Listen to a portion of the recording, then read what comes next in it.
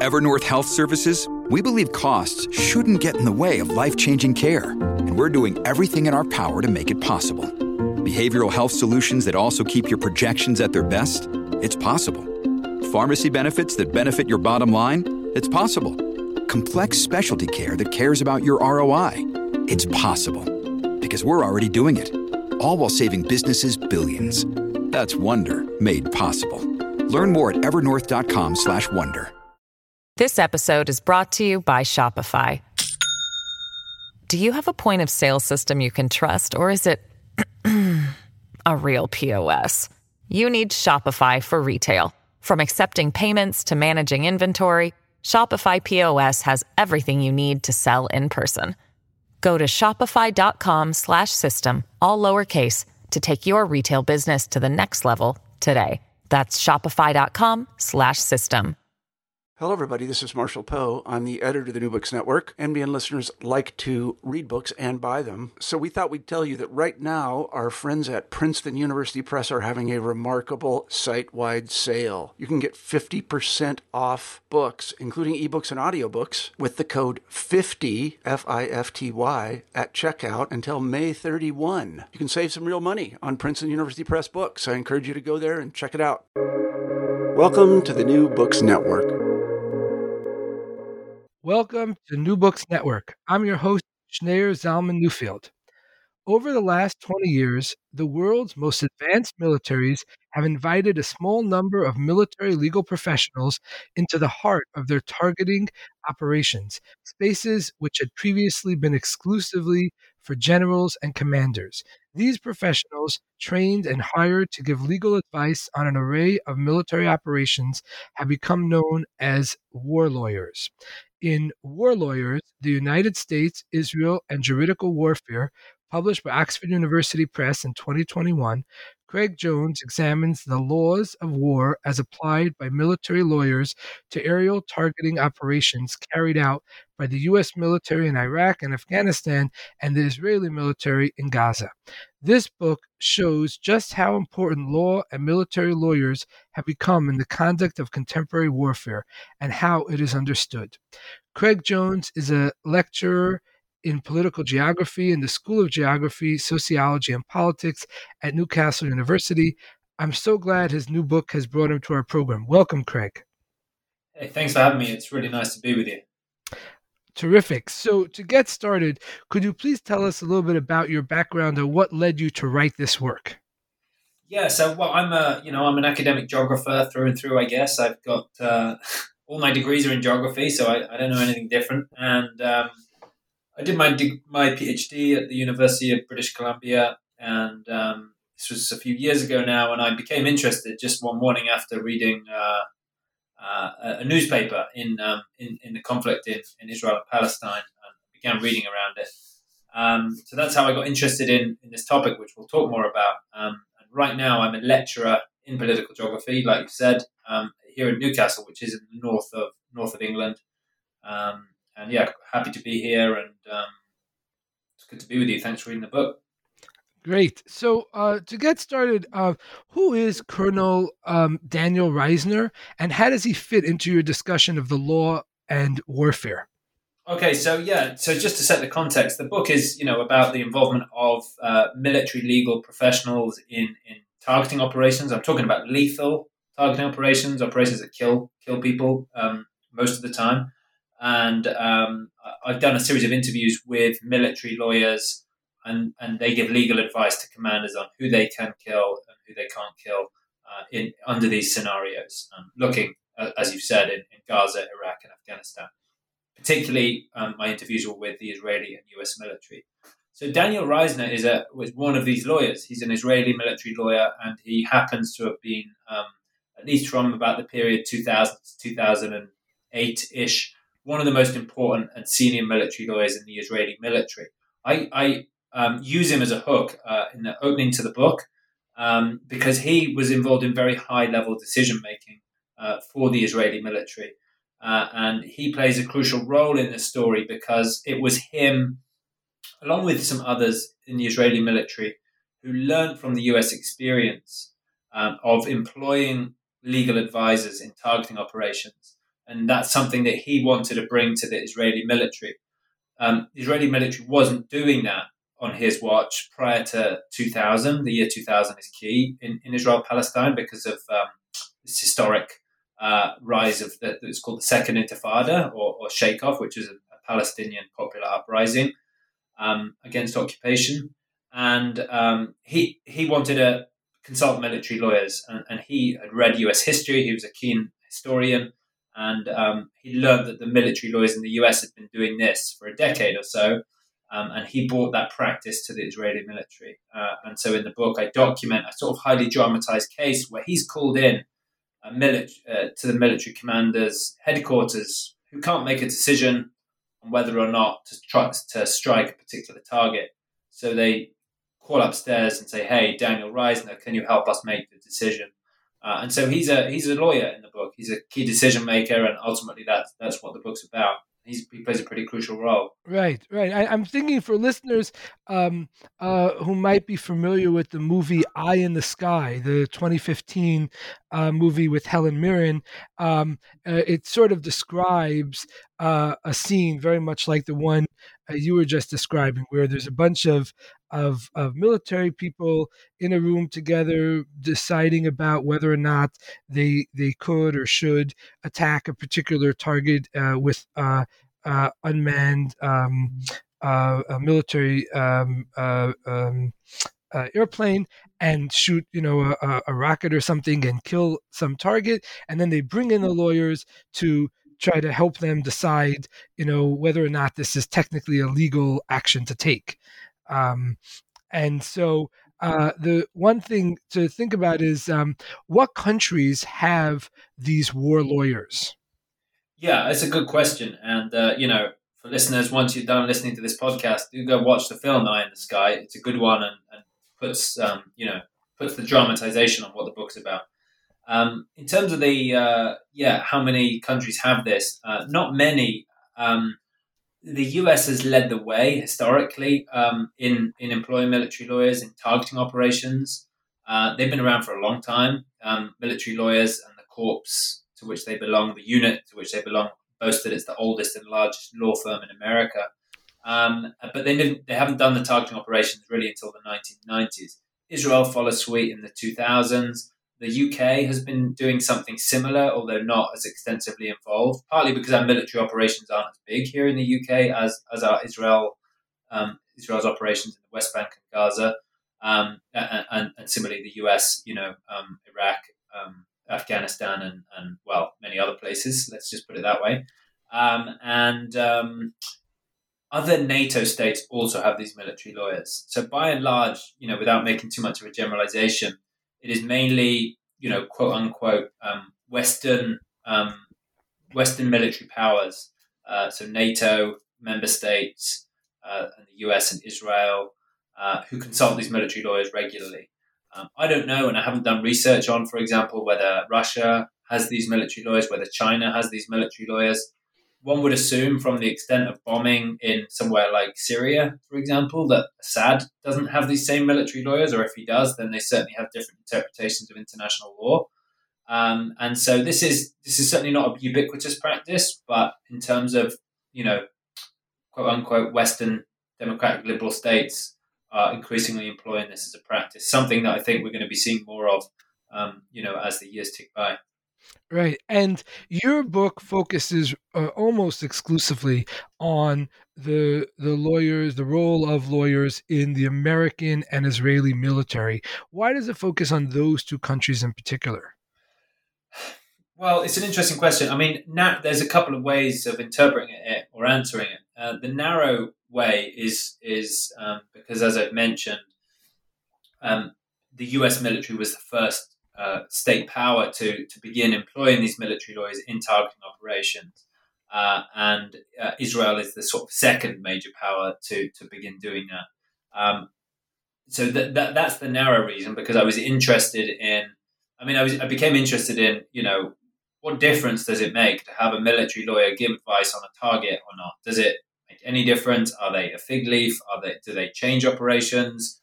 Why do they even exist? It seemed like a bizarre idea to me when I first found out about it. And so the question then is, okay, well, who does this and what's the history? And those two states emerge as the sort of biggest players in that field. I think more broadly and sort of more conceptually in a way, I think what you're seeing with those two states specifically, the US and Israel, is certain interpretations of international law or obligations under international law that, if you like, push the envelope of international law, that push at the edge of what is permissible in international law.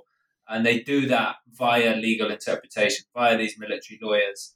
And in the post 9/11 era, I think you really see this come to the fore with sort of creative legal interpretation, is to put it one way. There was all the stuff, obviously, in Guantanamo and the torture and that sort of stuff. There was also this rise of targeted killing, which is, that scenario you referred to with unmanned aerial vehicles, also known as drones, which have been striking in the global borderlands in Yemen and Somalia and Iraq, Afghanistan, many other places.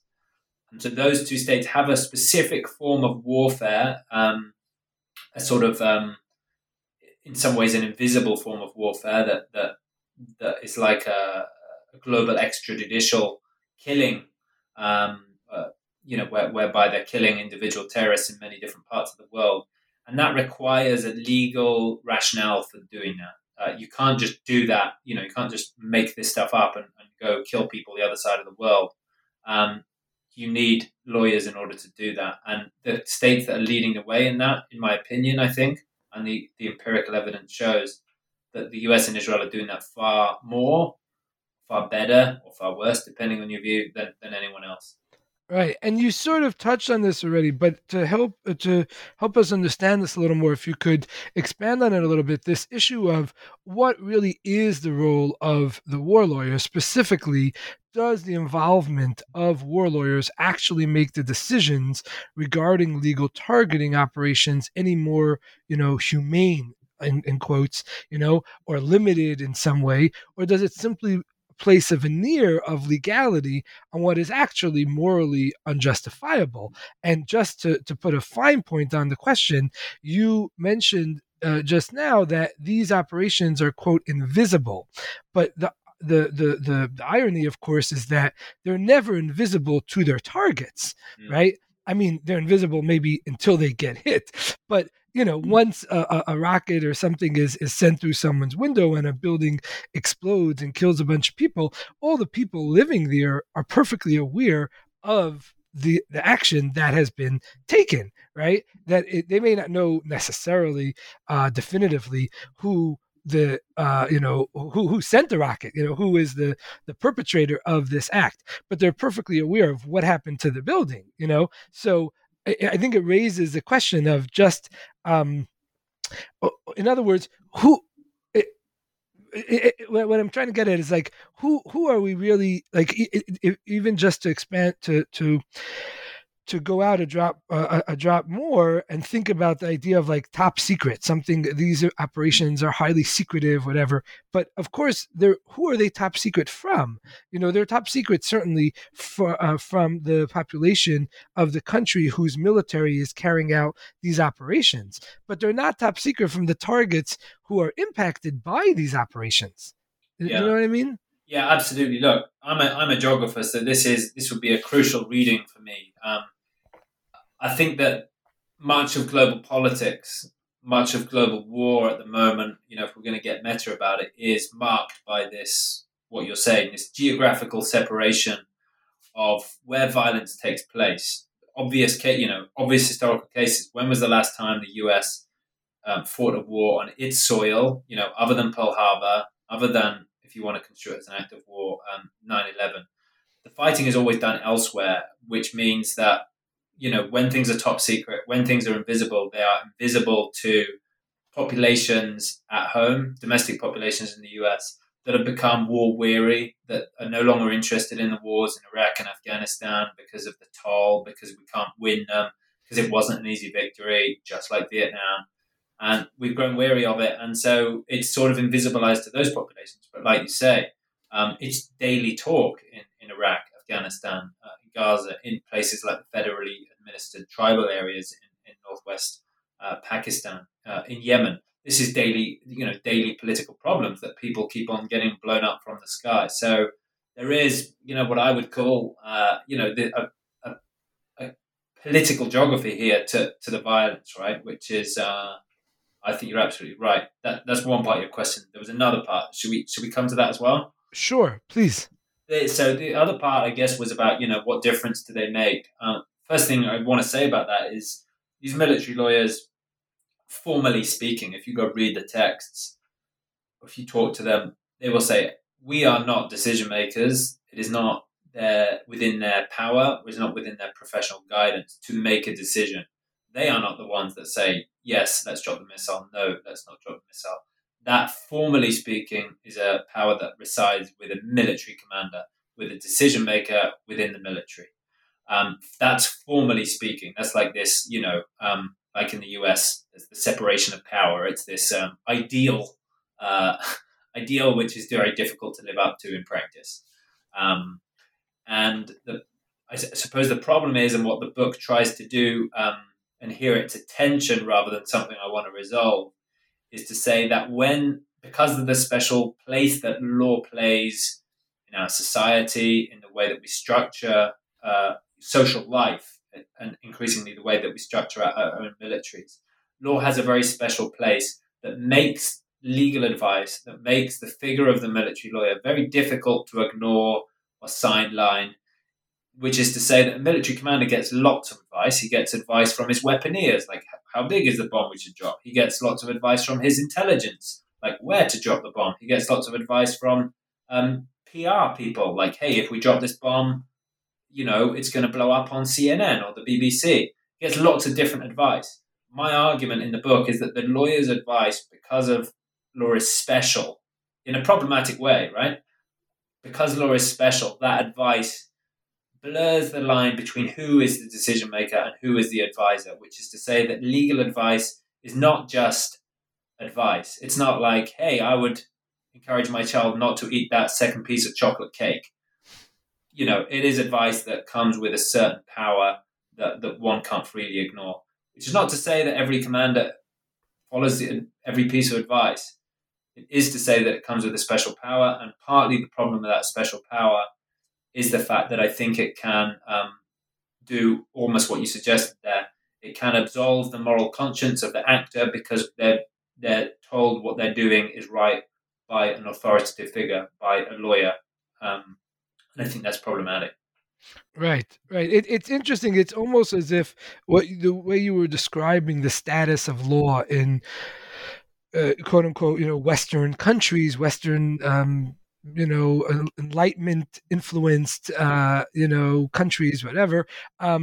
It's almost like the role that religion has had in prior eras in Western history, and also continuing today in various societies, where if something is given the patina of a religious belief or religious doctrine, it's considered to be somehow more appropriate to listen to that that guidance than some other kinds of information.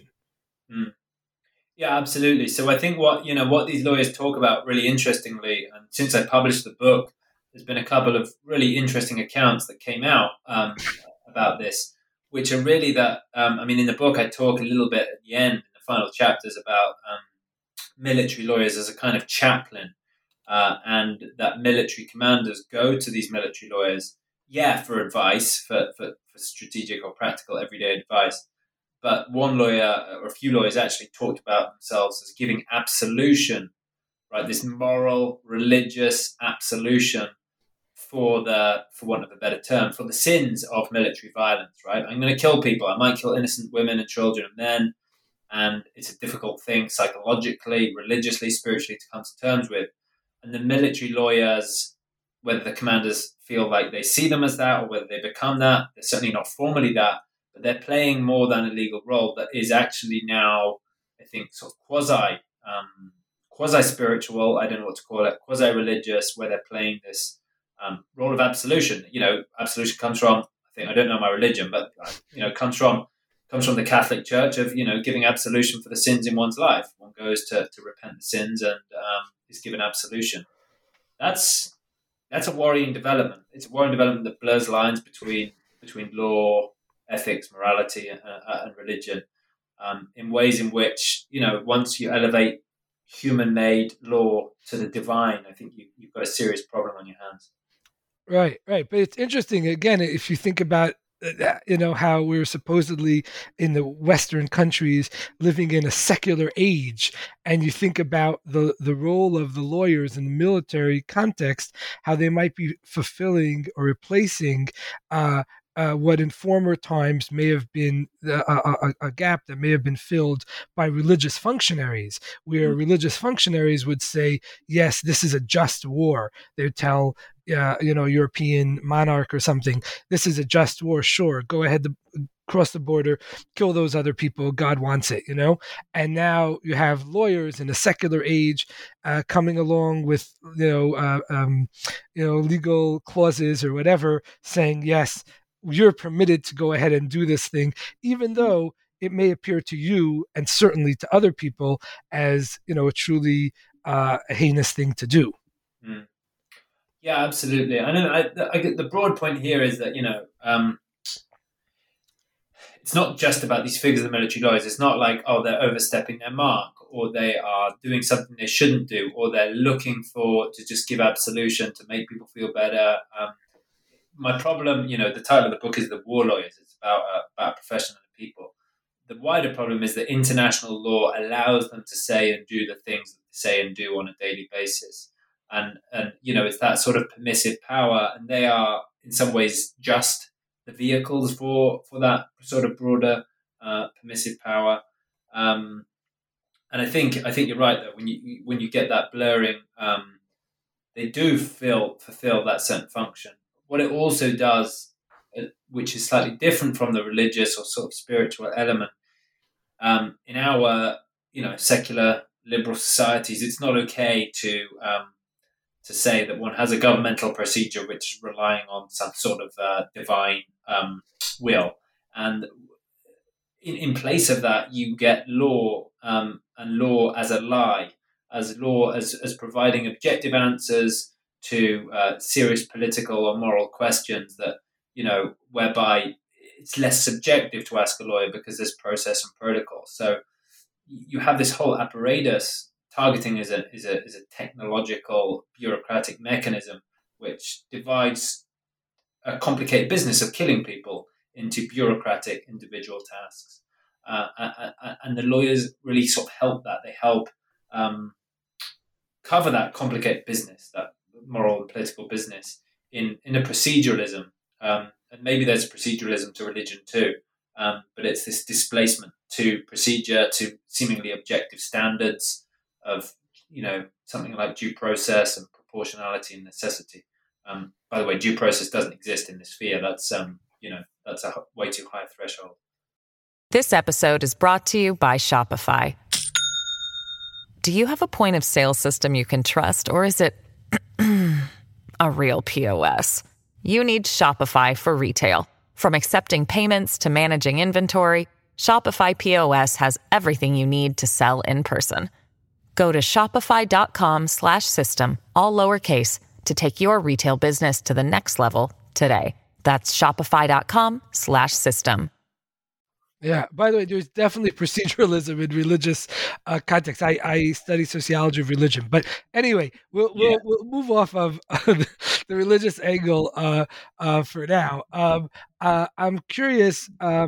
We were talking about law, and there are these lawyers, and there's lawyers in different countries that are fulfilling similar functions. What law, concretely speaking, what law are they interpreting and analyzing in order to come up with these determinations? Yeah, great question. It's not necessarily easy and straightforward, and sometimes it changes, but the simple answer to the question is that these lawyers are dealing with a sphere of law that has two names. One is international humanitarian law, IHL, and the other one is laws of armed conflict, or sometimes called LOAC or LOAC.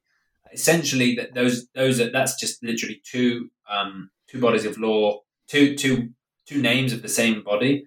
You can also shorthand it to the laws of war. So this is a body of law that is often associated with the Geneva Conventions, sometimes also with the Hague Conventions. It is the international law that guides or that governs human activities when we go to war. It's different from the right to go to war in the first place, which is all about the UN Charter and the right of self-defense and those sorts of things that came out of World War II. This is a much older legal paradigm about humanitarian law, which is, okay, once humans go to war with each other, what rules should we agree upon to govern the conduct? Classic ones are like prisoners of war. We shouldn't torture prisoners of war. We should give them conditions. Other ones are certain protections of civilians. Others are care for the wounded and sick. So that's the key body of law, essentially the laws of war. Also gets mixed in sometimes with domestic law. So US domestic law gets mixed in. Israeli domestic law gets mixed in. National courts interpret some of this stuff that then feeds into military policy. So famously, the Israeli Supreme Court weighs in on a lot of this stuff on, for example, targeted killing. And then also you've got military law on top of that. So there's three different layers, right away from the international, domestic, and then what's called rules of engagement, which are sort of specific military rules, which are like what soldiers can do, when they can fire, what rules do they have to follow. So it's a whole set of laws, really, but probably the most important is this international humanitarian law one. Right. And speaking of the law, you make a point to say that the law is indeterminate. What do you mean by that? So yeah, my thing is this might be a bit whack for some listeners, but my sense is that the law is a human-made phenomenon, and it doesn't have any exterior reality over the interpretations or our individual interpretations or judges' interpretations of it. So my sense is that when military lawyers come in to a targeting room and want to make a decision about the legality of something, the law is not, it's not there in a book. It's not there on a page waiting to be found as some objective truth. In order to say, hey, yes, this is illegal, or no, it's not illegal, one has to do a lot of interpretive work, which has nothing to do with interpreting the law. You can't just read the Geneva Conventions and get a simple yes/no answer. You, as listeners on the other end of this, might have a very different interpretation of, hey, there's a scenario, can we kill these, Hamas militants? Yes or no. There could be 100 different interpretations of that. Those interpretations require interpretations of everyday realities that have got nothing to do with law, such as what is the value of the target? What is the risk of the civilians next door? How much do we value the life of a school child next door who might be killed? How much collateral damage is there going to be by way of buildings and schools? What kind of missiles do we have? Why don't we have a better missile that's more precise? Those things have got in my mind, absolutely nothing to do with the law per se. And yet those concrete realities from sort of everyday life, boring stuff, what's the building made out of? Is it wood? Is it going to burn or is it going to fall? And not legal questions. And yet they weigh so heavily on legal calculations in such a way that, going back to my scenario, it's not just a case of yes or no, but you need to interpret the world and you're going to get very different answers to that question. So my sense is that law, and that this is a very practical example, but more philosophically, law has ambiguities which require interpretation. That law has actually no meaning until it's interpreted. Right. And historically speaking, when did war lawyers begin shaping U.S. military doctrine? Oh, hey, that's a great question. So they've been around, like I said, for a long time, for a few centuries. And my sense is that, I read this account in the Second World War, whereby these military lawyers were saying, hey, we felt bad because we were so far away from the actual real soldiers that we didn't really do anything. So I think we can say pretty emphatically that in terms of U.S. military doctrine, they were more or less irrelevant in terms of strategic stuff until at least the Second World War. Where I really pinpoint in the book as being a pivotal moment is after the Vietnam War. Less so during the Vietnam War. Military lawyers went to Vietnam, in the 1960s and 1970s. U.S. military lawyers went to Vietnam in the 1960s and 70s, but they weren't involved in targeting at all. In fact, they were really far away. But a couple of things happened in Vietnam. One was some war crimes that were committed in 1968 that are known as My Lai or My Lai, depending on how you pronounce it.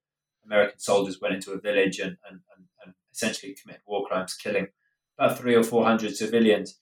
And it was a wake-up call for the US military that it had such a strategic cost for them in the wake of it. These war crimes allegations fed into the protest movement back in the United States, the anti-war movement, the famous 1968 protests. That war crimes have such a sort of strategic cost that actually lawyers, if they brief soldiers on the Geneva Convention, on the rules of law, maybe they won't commit such egregious crimes. And so then they emerge on the scene doctrinally and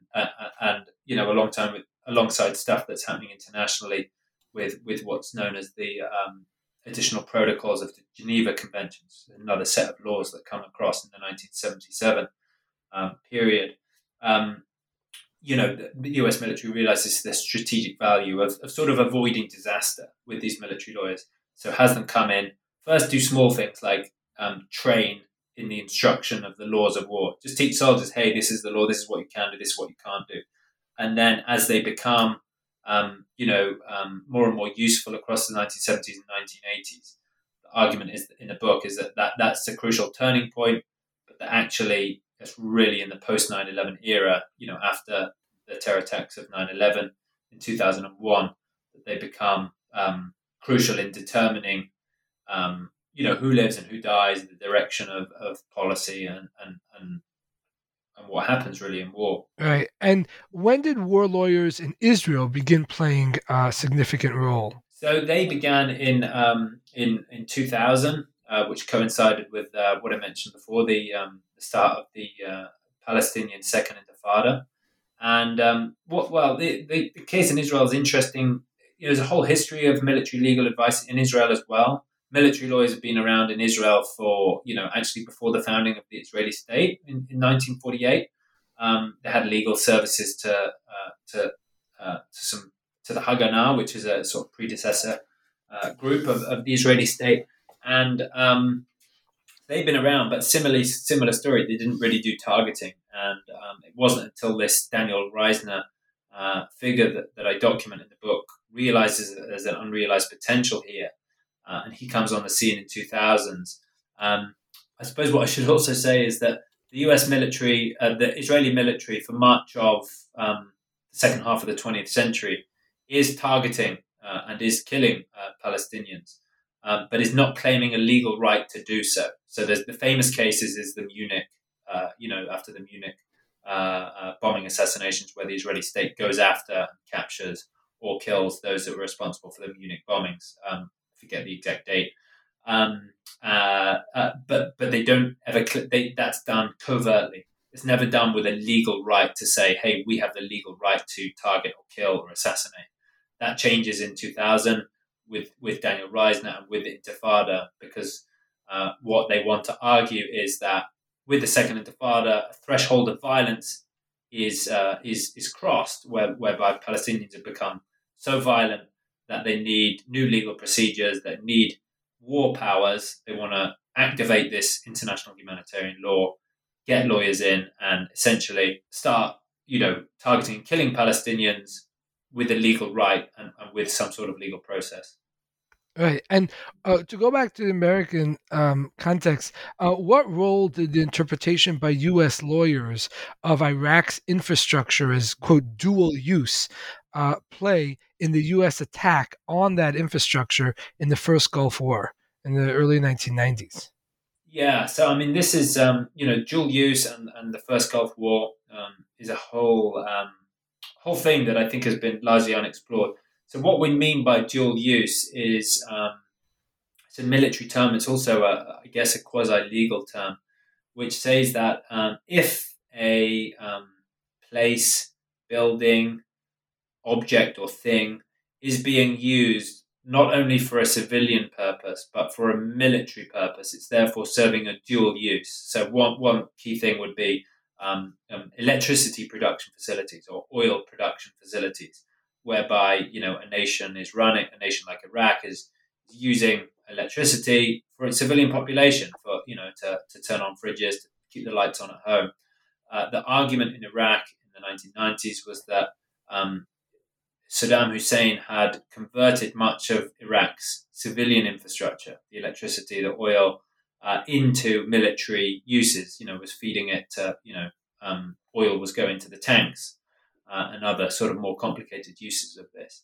And the legal reading there by the US military, and I don't necessarily think it's wrong, it is problematic, is that because they're using those infrastructures for military purposes under international law, they can therefore be targeted, even if they also still contain civilian objects or civilian people. And so what you do is you start bombing the infrastructure. You say it's dual use. And then, what happened in Iraq in 1990 and 1991 is that you bomb a population so thoroughly on this basis that you reduce its capacity to produce electricity for itself, to sustain itself.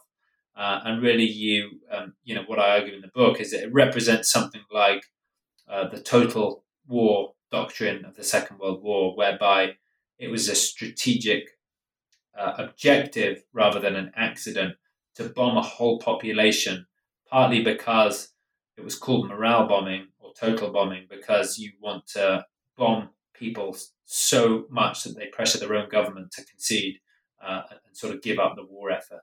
I think actually something like that happened in Iraq in the 1990s, partly under this pretext of dual use.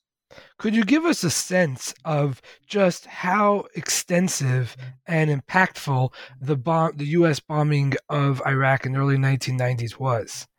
Yeah, it's difficult to communicate how impactful it was. We are talking, so the immediate bombing lasted just 40 days or 41 days, I think it was.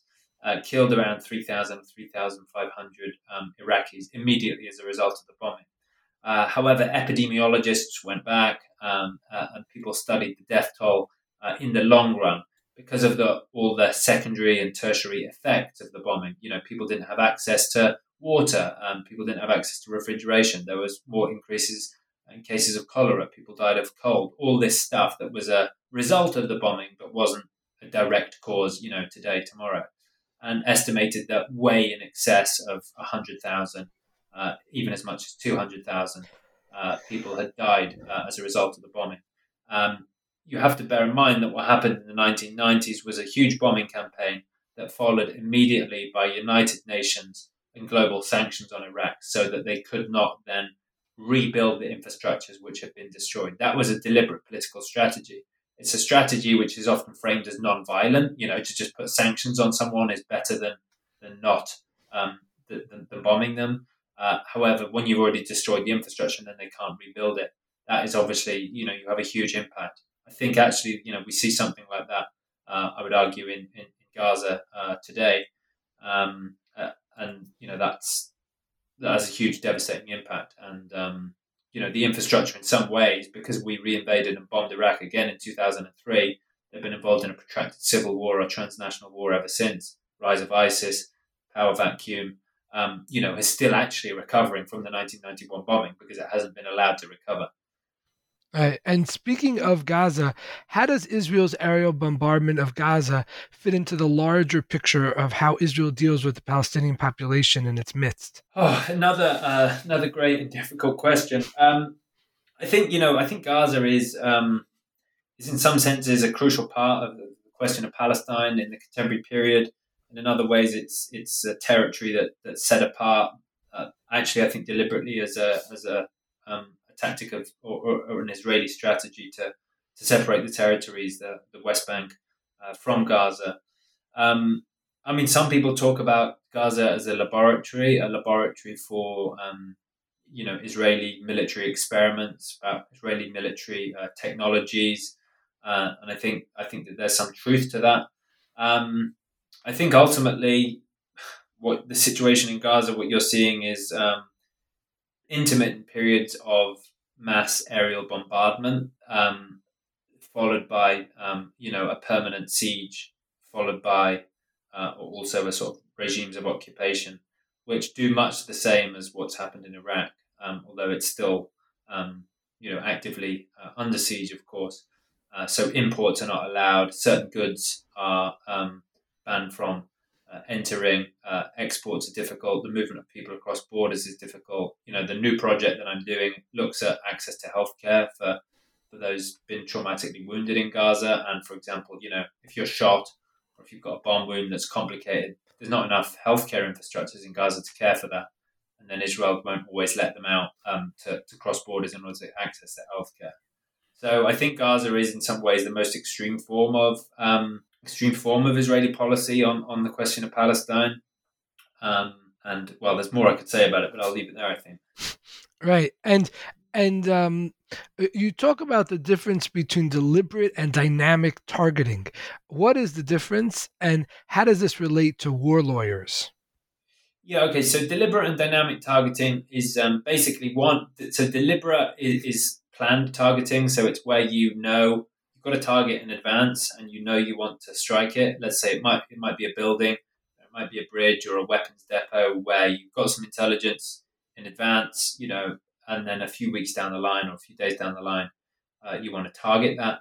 And then the dynamic target is one where, when the pilot takes off on his or her flight, you don't necessarily know what they're going to target. Maybe something emerges during a battle, like you see a quote unquote terrorist emerge from a building, get in his or her car and drive down the street. That would be a dynamic target because it emerges in real time. So the difference there is just about, is it planned?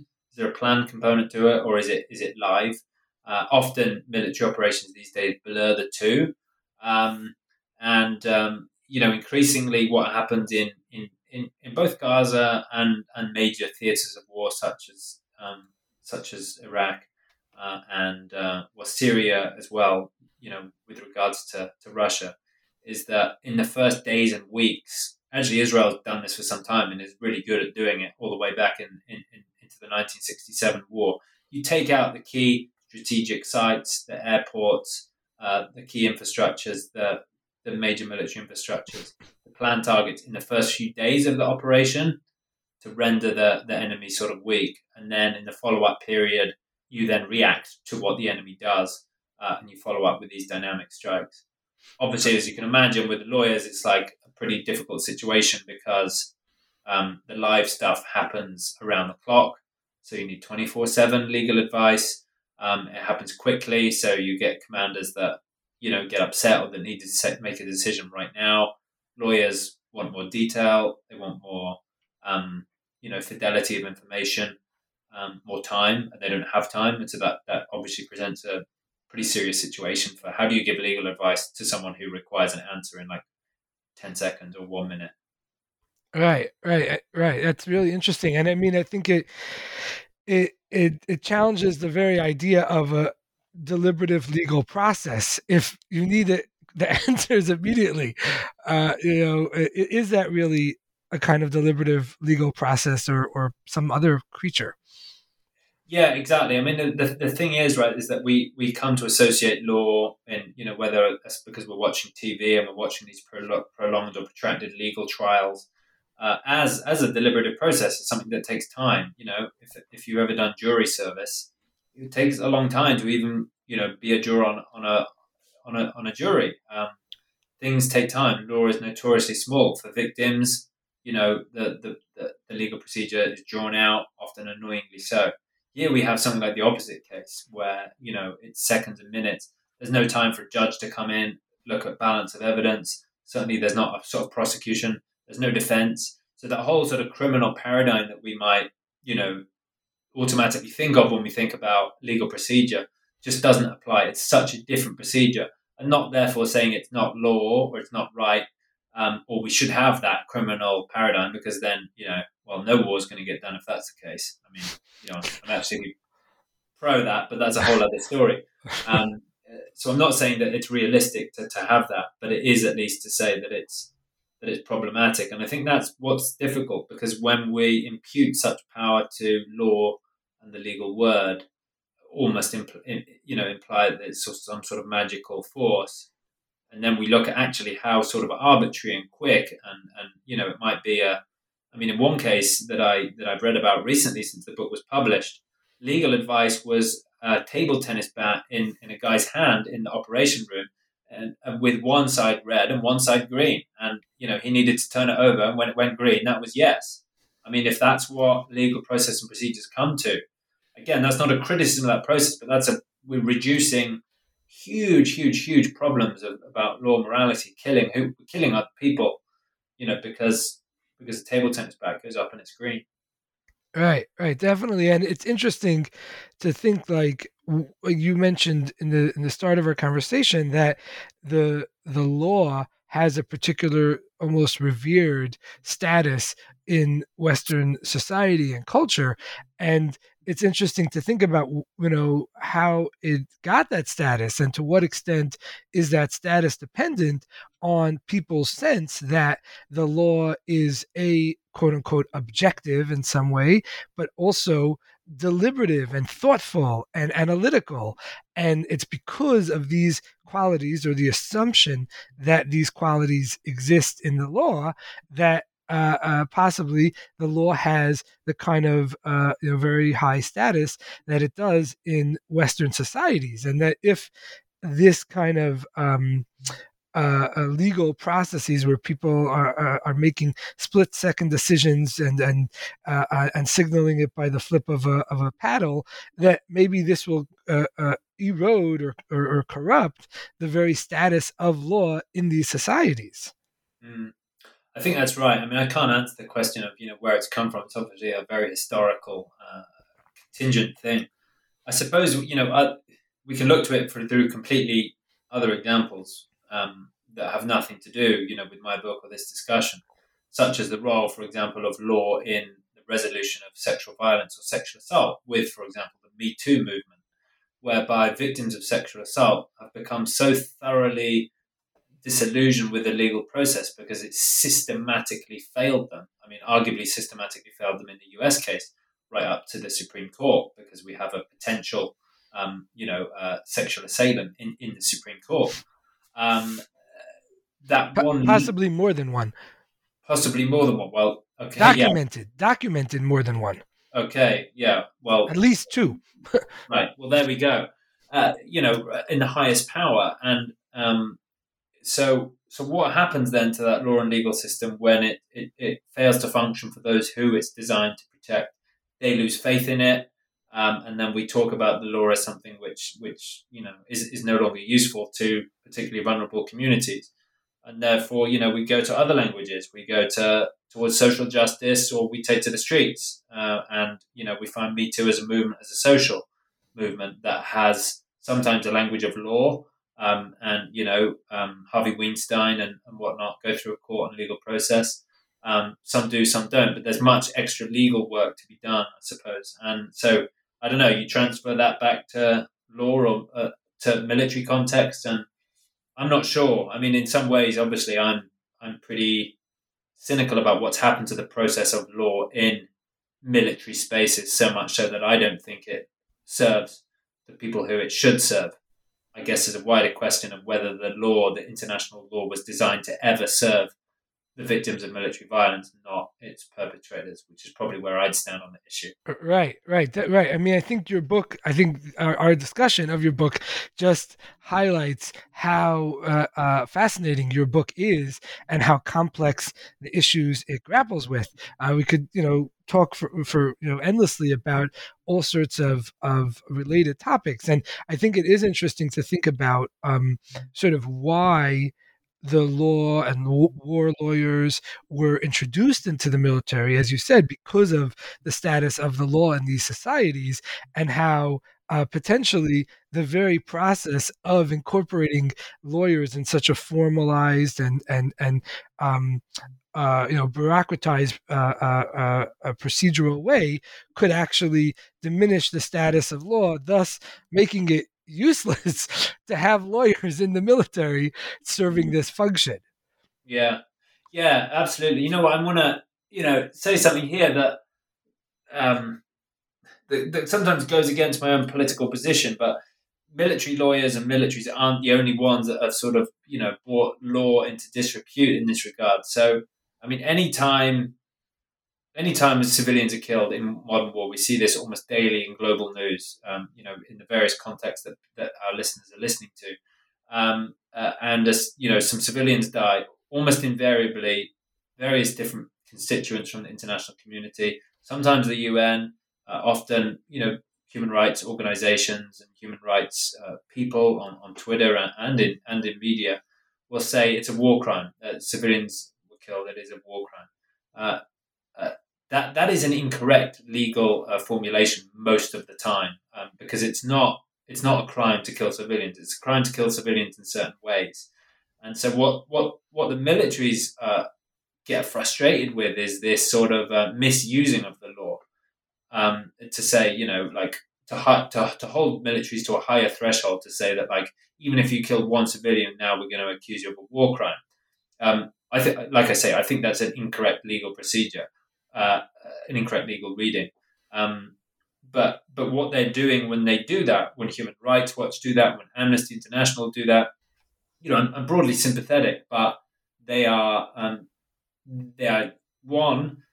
sort of, I think, misrepresenting law for what it says.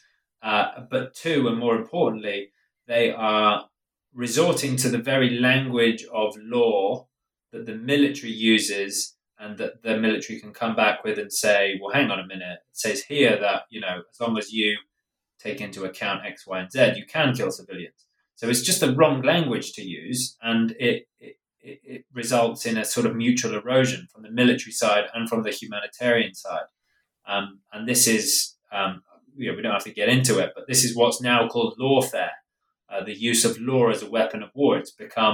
Law has just become irredeemably strategic. If you don't like what someone's doing, just call them a war criminal, say they've killed civilians. And for the most part, publics don't really understand the nuances of law. So what counts as law is what gets counted or what gets said as a war criminal. And that's the poverty of international law, and it's a sort of, I don't think it's a useful discussion. Right. I think that, again, this brings out that, like you said, when whether it's Amnesty International or certainly many political activists, people who are concerned about social justice, when they take to the streets or when they clamor against a particular military action and say that it's illegal or if this goes against the law, what they really mean is that it's unjust, that the way that they understand the world, the way that they understand morality, about justice, they feel that this action violates basic concepts of justice and of morality. And they associate justice and morality with formal legal procedures. But what you're saying, and I think I also agree with this, I think that association itself may be faulty. That when we think about the law, especially when it pertains to military actions and warfare, the law may not necessarily, or certainly may not intrinsically, be moral or just. It's simply a set of guidelines to execute warfare, and if you follow those guidelines, then you're technically following the law. I mean, there's a meme on Facebook that goes around a lot that highlights this point, and it says that the Nazis, that when the Nazis killed Jews, they were within the bounds of the law, and when Germans or others tried to resist this genocide, they were acting illegally. And the same thing with the mistreatment of Black people in the American legal American history and during the Jim Crow era, where those who were mistreating or denigrating Black people were following the law, and those who were fighting against that mistreatment were actually breaking the law. So it just highlights that the law is not necessarily intrinsically just or moral. Yeah, I mean, I think at best, depending on what spheres or areas of political life we're looking at, law has at best a tangential relationship to justice and morality. I think in the case of these war lawyers and things. It was never even conceived of as trying to be about something like justice or something like what we often associate with law. I mean, by and large, it was first conceived of as a way of protecting soldiers, protecting them when they got wounded and sick, and then it became a strategic calculation about protecting civilians in war. It wasn't really about justice. Even the protecting civilians in war had a strategic element. It doesn't make any sense to kill civilians in war. It wasn't necessarily, because it's nice and fluffy and justice to not kill civilians. It had a counterproductive effect. You kill civilians like you do in Vietnam, and the population turns against you. That happens the world over. The history of warfare is that actually it's a strategic cost. So yeah, these things that I mean, again, depends on what sphere we're talking about. I wouldn't. My book is fairly cynical of the role that law plays in particular ways, but that's because it's been taken up in particular ways by particular institutes or powers. I think law can be, a hugely powerful force for good.